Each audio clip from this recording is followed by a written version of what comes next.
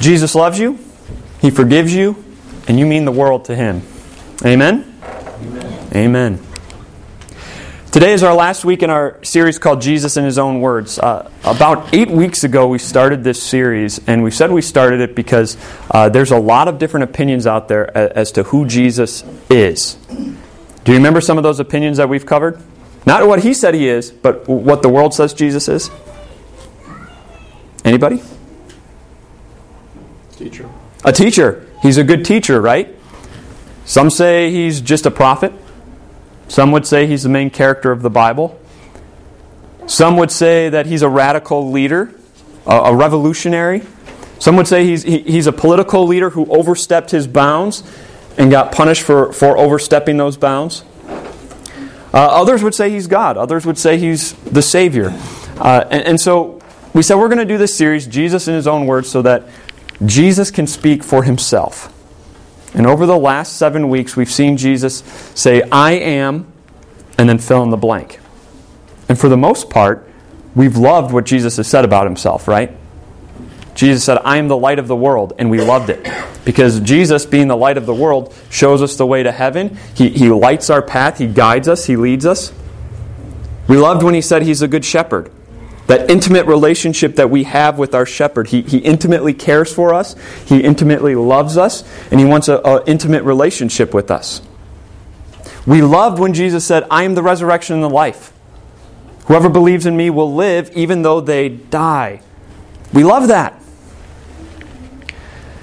But today, Jesus makes His boldest claim ever. And it's challenging for us. We love it, but it challenges us. Because if Jesus is really who He claims to be today, then that changes everything about our lives. It changes how we view ourselves. It changes how we view our marriage. It changes the way we parent. It changes our priorities. It changes the way I work. It changes the way I approach Bible study and my prayer life. If Jesus is who He says He is today, it changes everything. And His claim comes at the end of John chapter 8.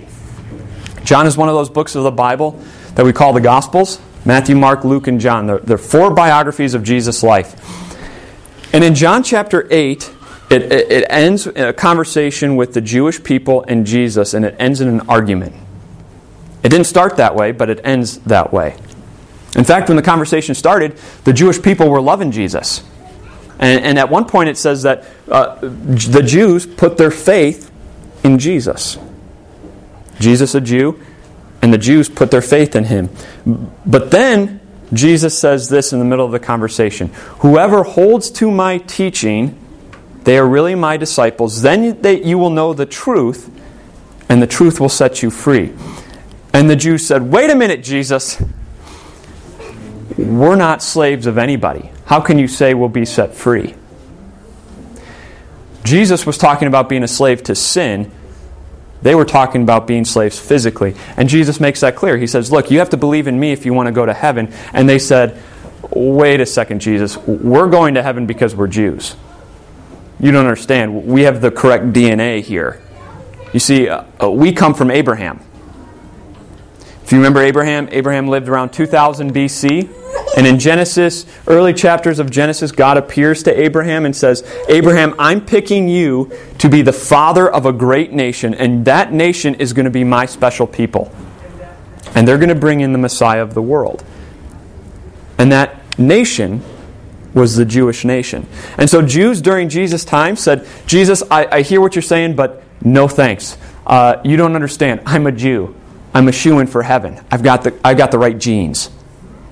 And Jesus says, no. Your relationship with the Father is not good. In fact, you don't belong to God the Father. You belong to your father, the devil. And then things really get heated. And that's where we pick up in John chapter 8, beginning with verse 48. The Jews answered Him, aren't we right in saying that you are a Samaritan and demon-possessed? I'm not possessed by a demon, said Jesus. But I honor my Father, and you dishonor me. I'm not seeking glory for myself, but there's one who seeks it, and He is the judge. Very truly I tell you, whoever obeys my word will never see death. At this they exclaimed, "Now we know that you are demon-possessed. Abraham died, and so did the prophets. Yet you say that whoever obeys your word will never taste death. Are you greater than our father Abraham? He died, and so did the prophets. Who do you think you are?" Jesus replied, "If I glorify myself, my glory means nothing. My Father, whom you claim as your God, is the one who glorifies me. Though you do not know him, I know him. If I said I did not, I would be a liar like you. But I do know him and obey his word. Your father Abraham rejoiced at the thought of seeing my day. He saw it and was glad." "You are not yet 50 years old," they said, "and you have seen Abraham?" "Very truly I tell you," Jesus answered, "before Abraham was born, I am." At this they picked up stones to stone him, but Jesus hid himself, slipping away from the temple grounds. This is the greatest claim that Jesus ever made.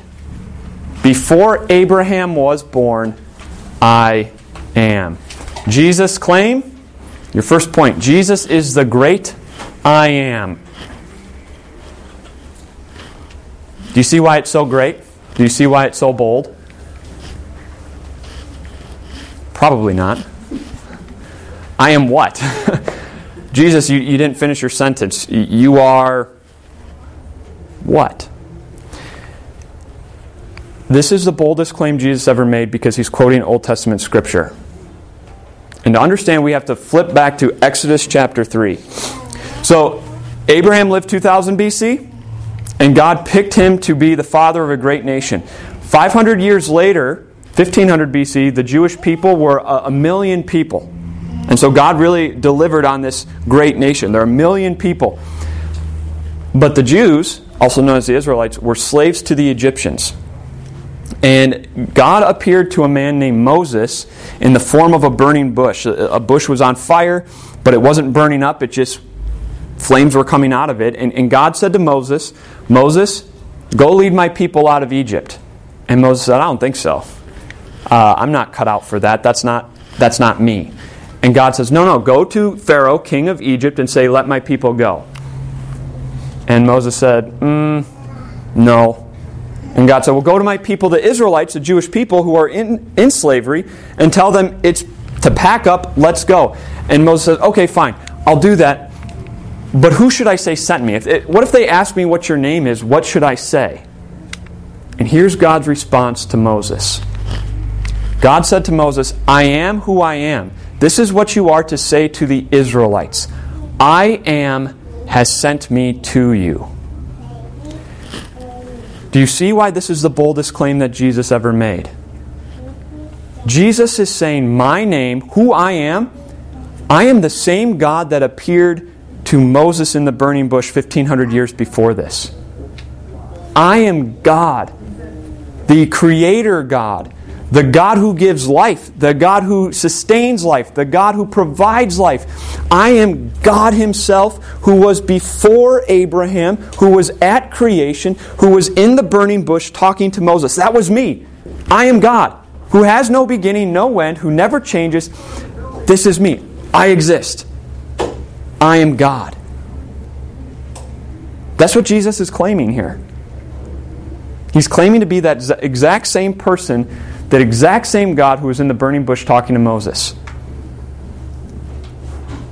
There are some people in some religions that say Jesus never claimed to be God. And they're right to a certain extent. Jesus never actually said the words, "I am God." But look what He does here. He quotes Old Testament Scripture to say, my name, who I am, is the God of the burning bush, the God who appeared to Moses 1,500 years before this. Jesus very much claims to be God, and that is exactly who He is. He is the great I am. And that's who He is today. He is God. He is the God who has always been. And that has three major application points for us today. Okay? Number one, we need to recognize Jesus for all that He is. Recognize Jesus for all that He is. The Jewish people failed to do that, right? They didn't recognize Him being God. In fact, catch what they call him in verse 48? You are a Samaritan and demon-possessed. What's a Samaritan? Samaritan's a half-Jew. They were another nation. They started off Jewish and then they married outside of the Jewish race. And so now they're half-Jews and they believed only parts of the Bible, parts of the Old Testament. And so the Jews and the Samaritans hated each other. There's major racism between them. The Jews thought that the Samaritans turned their back on God, and the Samaritans thought the Jews were arrogant, and so both of them thought that the other one was going to hell, while they were God's chosen people. And so there's major hatred. And so when they call Jesus a Samaritan, they're actually saying, Jesus, you're a Jew hater. That's who you are. You hate Jews, and you're going to hell. And then they said, and Jesus, what you're talking about here is so crazy, so off the deep end, you must be demon-possessed. And Jesus says, I'm not demon-possessed. But what do? They demean Jesus, right? They're demeaning Jesus. They're taking him from his status as God and knocking him down a few pegs, past good teacher and prophet, all the way down to being demon-possessed.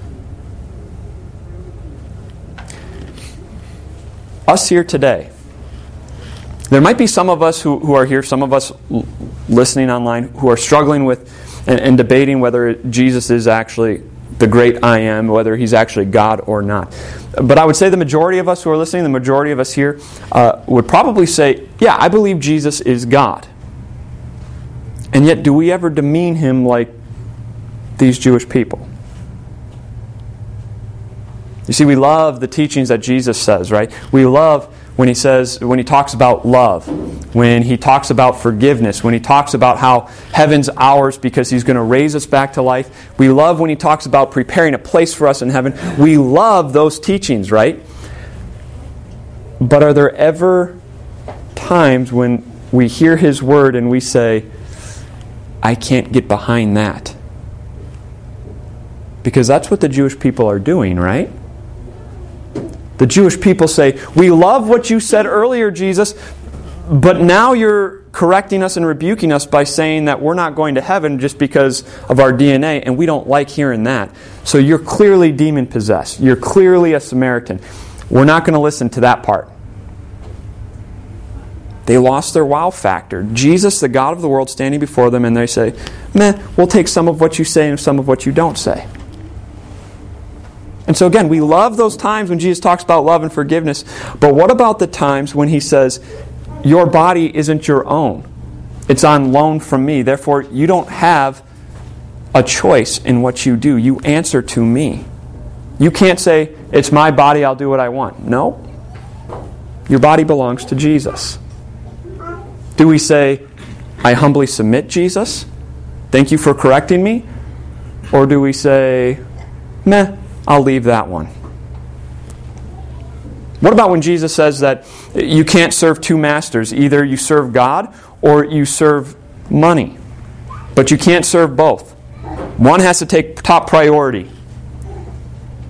And so do we say, okay, Jesus, you are my top priority, and I'll trust that everything comes after? Or do we say, I don't like that one, I'm going to go after money? What about when Jesus lays out his plan for marriage and he tells us exactly what it's about, and he tells us that, hey, there's actually roles in marriage? Do we say, thank you, Jesus, for correcting me? Or do we say, ooh, not politically correct, Jesus. Not going to follow that one. What about when Jesus says, don't give up meeting together, as some are in the habit of doing, but come together, hear my word, study my word together, be built up in my word. I want to connect with you. Do we say, wow, the God of this world, the great I am, wants to connect with me, wants to have a relationship with me?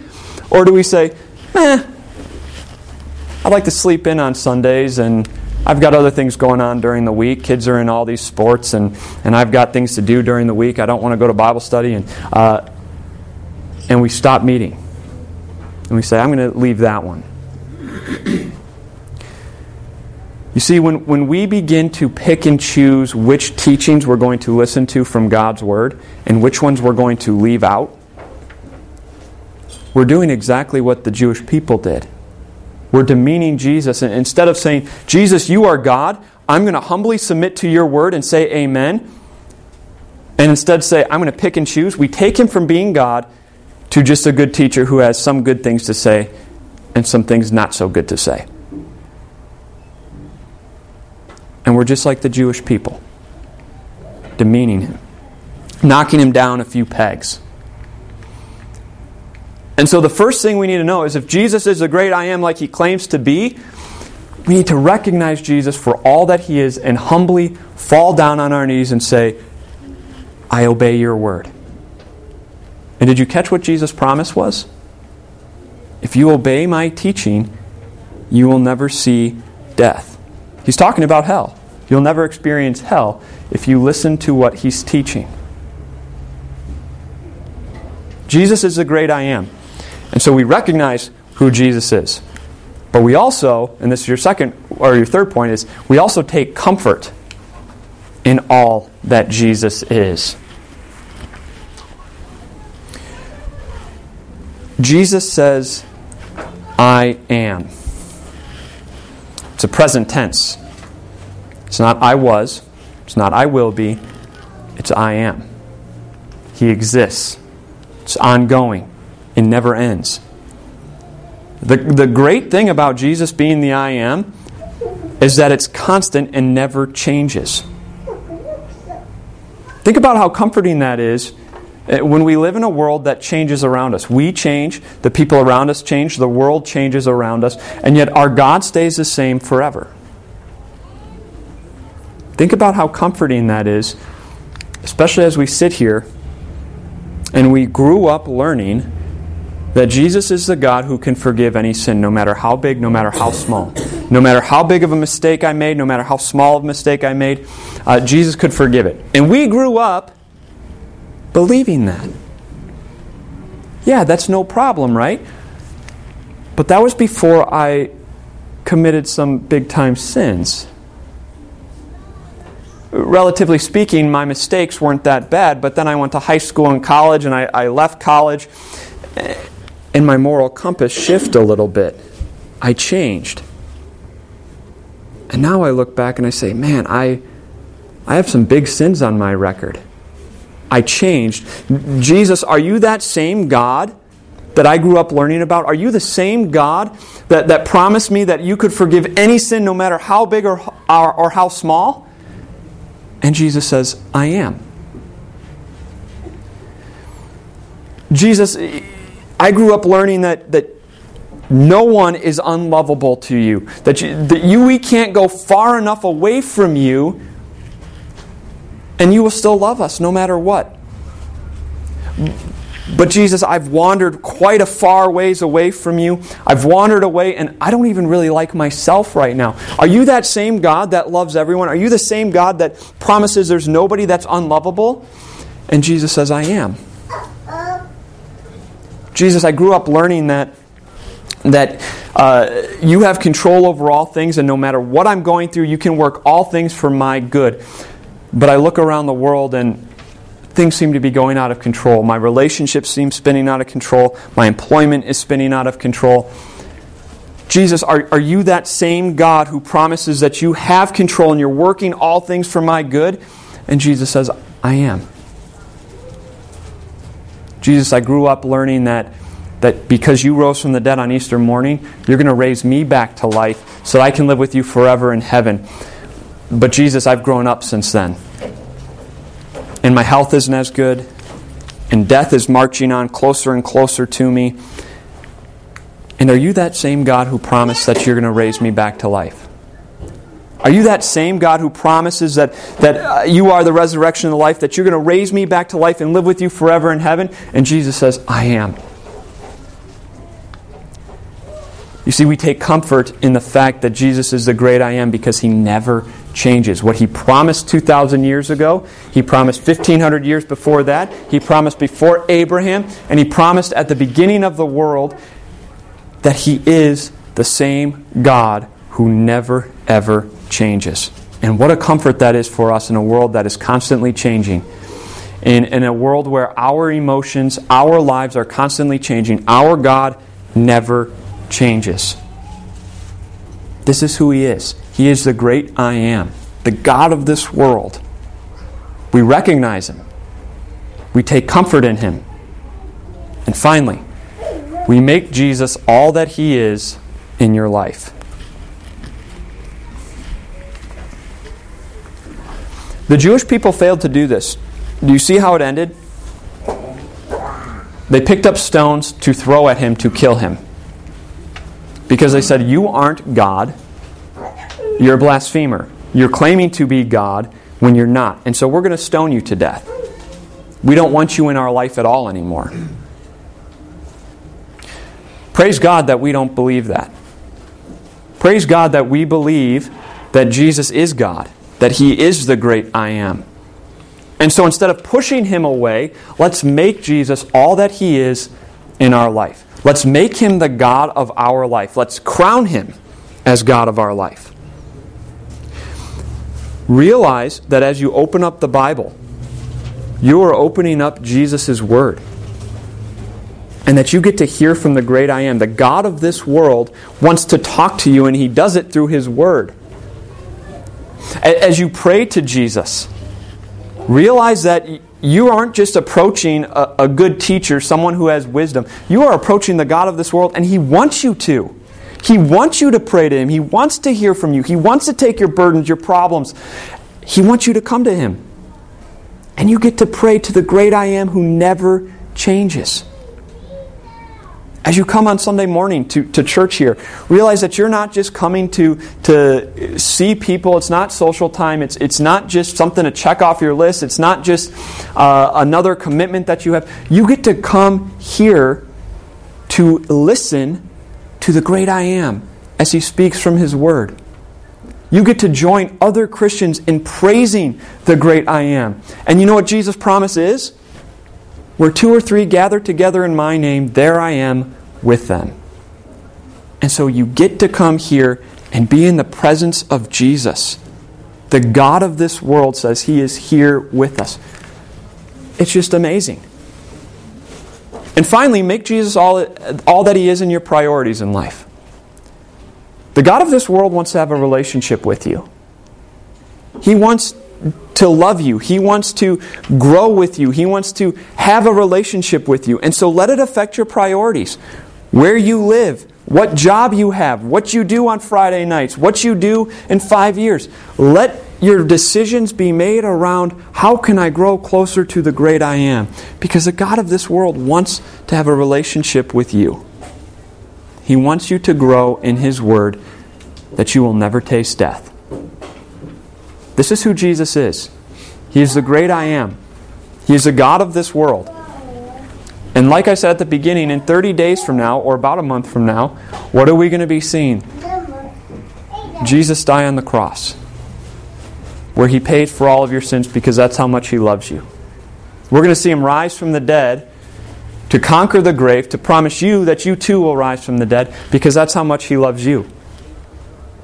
This is the great I am, the God of this world. This week, let's recognize Jesus for all that He is. Take comfort in all that He is, and then make Jesus all that He is in our life. Let's pray. Dear Jesus, we praise and thank You that You are the God of this world and that You want to have a relationship with us. We praise You that You loved us enough to die for us, rise for us, and promise us that You are coming back to take us to be with You where You are. Lord, as we recognize that You are the great I am, help us to take comfort in who You are and make You all that You are in our life. Let us crown You in every aspect of our life, and let our lives be shaped by You, the great I am. Be with us this week and always as we do just that. Amen.